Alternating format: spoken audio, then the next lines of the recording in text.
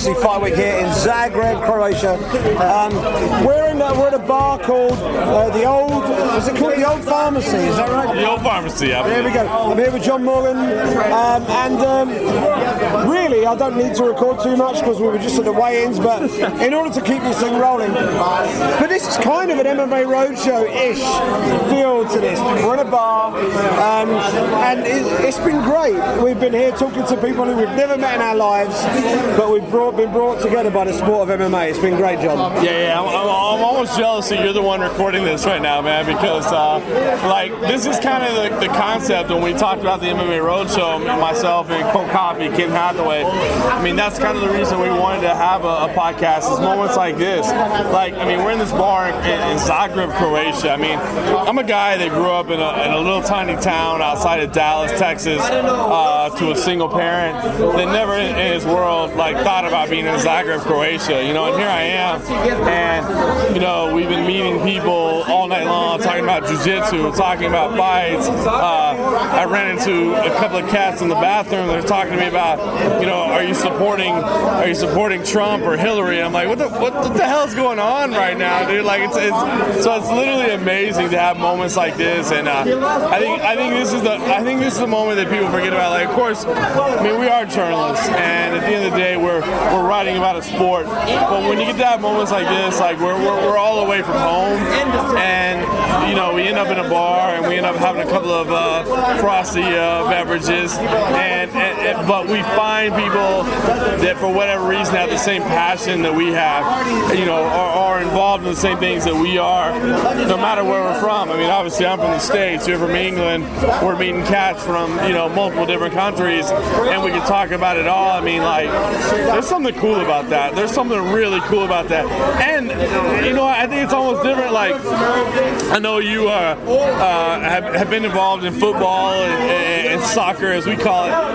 It's kind of funny because in some ways, if you meet somebody that's involved with a different club in football or soccer, you're almost a rival. You know what I mean? You may be able to be friends and talk for a moment or two, but at the end of the day, you're kind of rivals. We're not talking about rivalries. We're just talking about this passion that we all have and the sport that we love, and that's pretty cool. Interesting you mentioned the football thing. The thought did occur to me earlier. It kind of reminds me when I've been away at World Cups and European Championships, where you end up in a town or a city, and you've got fans from all over the world they've got their own allegiance, but everyone gets together in the town afterwards. They're all drinking, sharing stories, getting on, not always sharing the same language at times, but they've got the universal language of football, it was called. And we're seeing that a little bit here with MMA. we're in this bar here. It looks like a traditional English pub, and we watched Anthony Joshua win the world heavyweight title, knocking out Charles Martin in the second round. So we watched a little bit of boxing, and then the owner of the bar came over, started talking to me about boxing, then realised that we were MMA guys. Next thing we know, he's buying us beer, and then before we know it, we've got a huge group of people standing around a bar, and we're all talking MMA. It's something pretty special. It's amazing, and the thing I think is better about that is that, I think about if you're in favor of a team sport. I love team sports. I love soccer / football. Depending on where you live, and that's great. But sometimes in a moment like this, you may have a couple of fans that have been drinking from one side, and a couple of fans that have been drinking from another side, and now you got a rivalry. Now you got a problem. Now you got and it's not like that here. It's like, dude, this sport is so incredible. You know what I mean? Where men and women are really just going and putting themselves on the line, and we can talk about the fact that we love the sport. And we may say, I support Rothwell, I support Dos Santos, but those people will say, but I see how your guy can win. I see how your guy can win. You know what I mean? You can talk about it. Because at the end of the day, it's so silly. Dana White throws it out there all the time. That's in our DNA and all these things. And I always say, and I've said it a million times. This sport will never be bigger than soccer. It will never be bigger than soccer. Soccer is the greatest sport on the face of the planet, and it literally captivates people from around the world. And I love Dana White for saying that it will be, but it won't. But number two, I think it can absolutely be the second best, because moments like this that are incredible. Like, there's nothing better than a prize fight, and seeing people come together. And it's so cool to have moments like this where we all talk about it. Yeah, absolutely, and it's that sort of national allegiance that you get in professional soccer when you get to the World Cup or whatever. You do start to see a little bit of that in MMA, and we see it the weigh-ins. How cool is it at the weigh-ins? Yeah. Where Igor Prokayek, think about this, he lost like 4 fights in a row in the UFC, was released from the UFC. American fans, I'm an American, obviously, will not care about Igor Prokayek. I don't mean that in a callous way, but they just won't care. He went and won 3 fights on the regional scene. He's from Zagreb. The UFC comes to Zagreb. He gets on a UFC card in Zagreb. We talked about him earlier week, like how much this means to you, and he said, "Oh, it means the world to me. It means the world to me." And it was obvious it did mean the world to him. But at weigh-ins, when he was treated like Anderson Silva, like the biggest star, like Conor McGregor walks in the room. It was incredible. I was so fired up. I was pissed because I was shooting photos, and it was hard because everybody's outstretched hands and their iPhones and their iPads. Yeah. All that stuff was tough. But just to observe it was so cool. Like, to go to a country and realize, nobody in America, nobody in London would get fired up about Igor Prokayek. But here, we were in the same taxi on the way over. The taxi driver was talking about Igor Prokayek. And at first I was like, well, that's random. The taxi driver was talking about Igor Prokayek. Like, how cool is that? That's random. And then we show up to the arena, and then we knew. And it went nuts. And I was like, oh, wait, that was not random. Like, they actually get it. They understand it. You've been teasing it. You've been teasing all week long, Simon, saying that the crowd's going to be great. You also said the crowd in Poland was going to be great. You missed there. I got that wrong. You missed there. But I think this crowd's going to be nuts. Based on what we saw at the weigh-ins, this crowd's going to be nuts.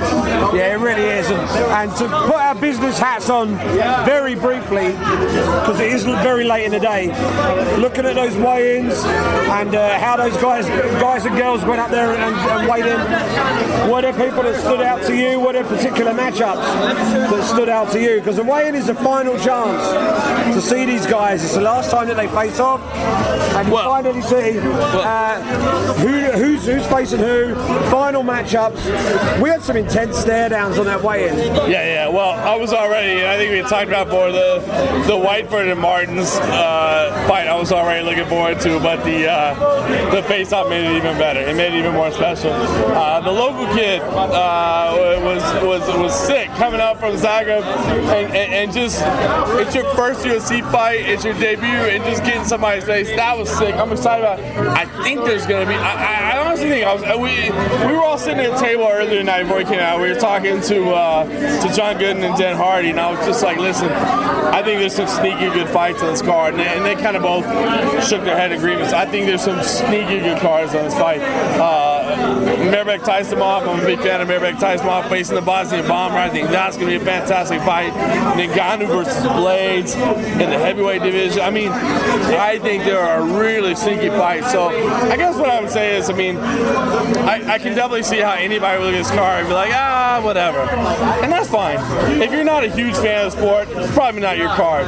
But if you are a fan of the sport and you're like, I don't know if I'm down or not, dude, you have to check this one out. Have to. Absolutely. And we'll wrap this one up from Zagreb, Croatia, here at the old pharmacy. Next time we speak to you, it'll be post-fight. No, they can all talk. Look, everybody's trying to be quiet. After UFC fight. We're in a pub. You don't have to be quiet. It's fine. Background noise is live. What can I say? But yeah, next time we catch up with you will be post-fight in the media room after UFC Fight Night, Rothwell versus Dos Santos. Last one for you, John. Who wins that main event? Woo! Listen, I'm picking Ben Rothwell. Basically, I'm picking Ben Rothwell based on what we've seen recently. I mean, that's the way. To me, this fight is 50-50. And when you're looking at a 50-50 fight, you pick the recent performance. And to me, that's Ben Rothwell. He's the guy in the hot streak. But I will say this, man. Junior Santos is a monster. I've heard that he's been dealing with some issues that have since been resolved. So if he comes out and turns on a vintage performance, I would not be surprised. But for me, I would say Ben Rothwell, just don't put the house payment on it. Absolutely. I mean, I've gone with Ben Rothwell as well. I think Junior's going to be very dangerous in those early couple of minutes. If Rothwell can negotiate that, I think it's going to be all him. I am looking forward to this fight card. Sometimes you go to these events and you look at the fight card, and as you say, they may not have the star power, but then you see the passion in the local market. You see what the atmosphere was like at the weigh-ins, and it wasn't just the Croatian fans, by the way. We had some Bosnian fans in, we had some fans of Mehmet Tysomov in, we had a big Polish contingent in, and they're turning the music up in the pub. So what we'll do right now is say thank you very much for listening to this one. It's a bit of a short one on this occasion. We'll be back tomorrow night after fight night here in a very raucous Zagreb, Croatia.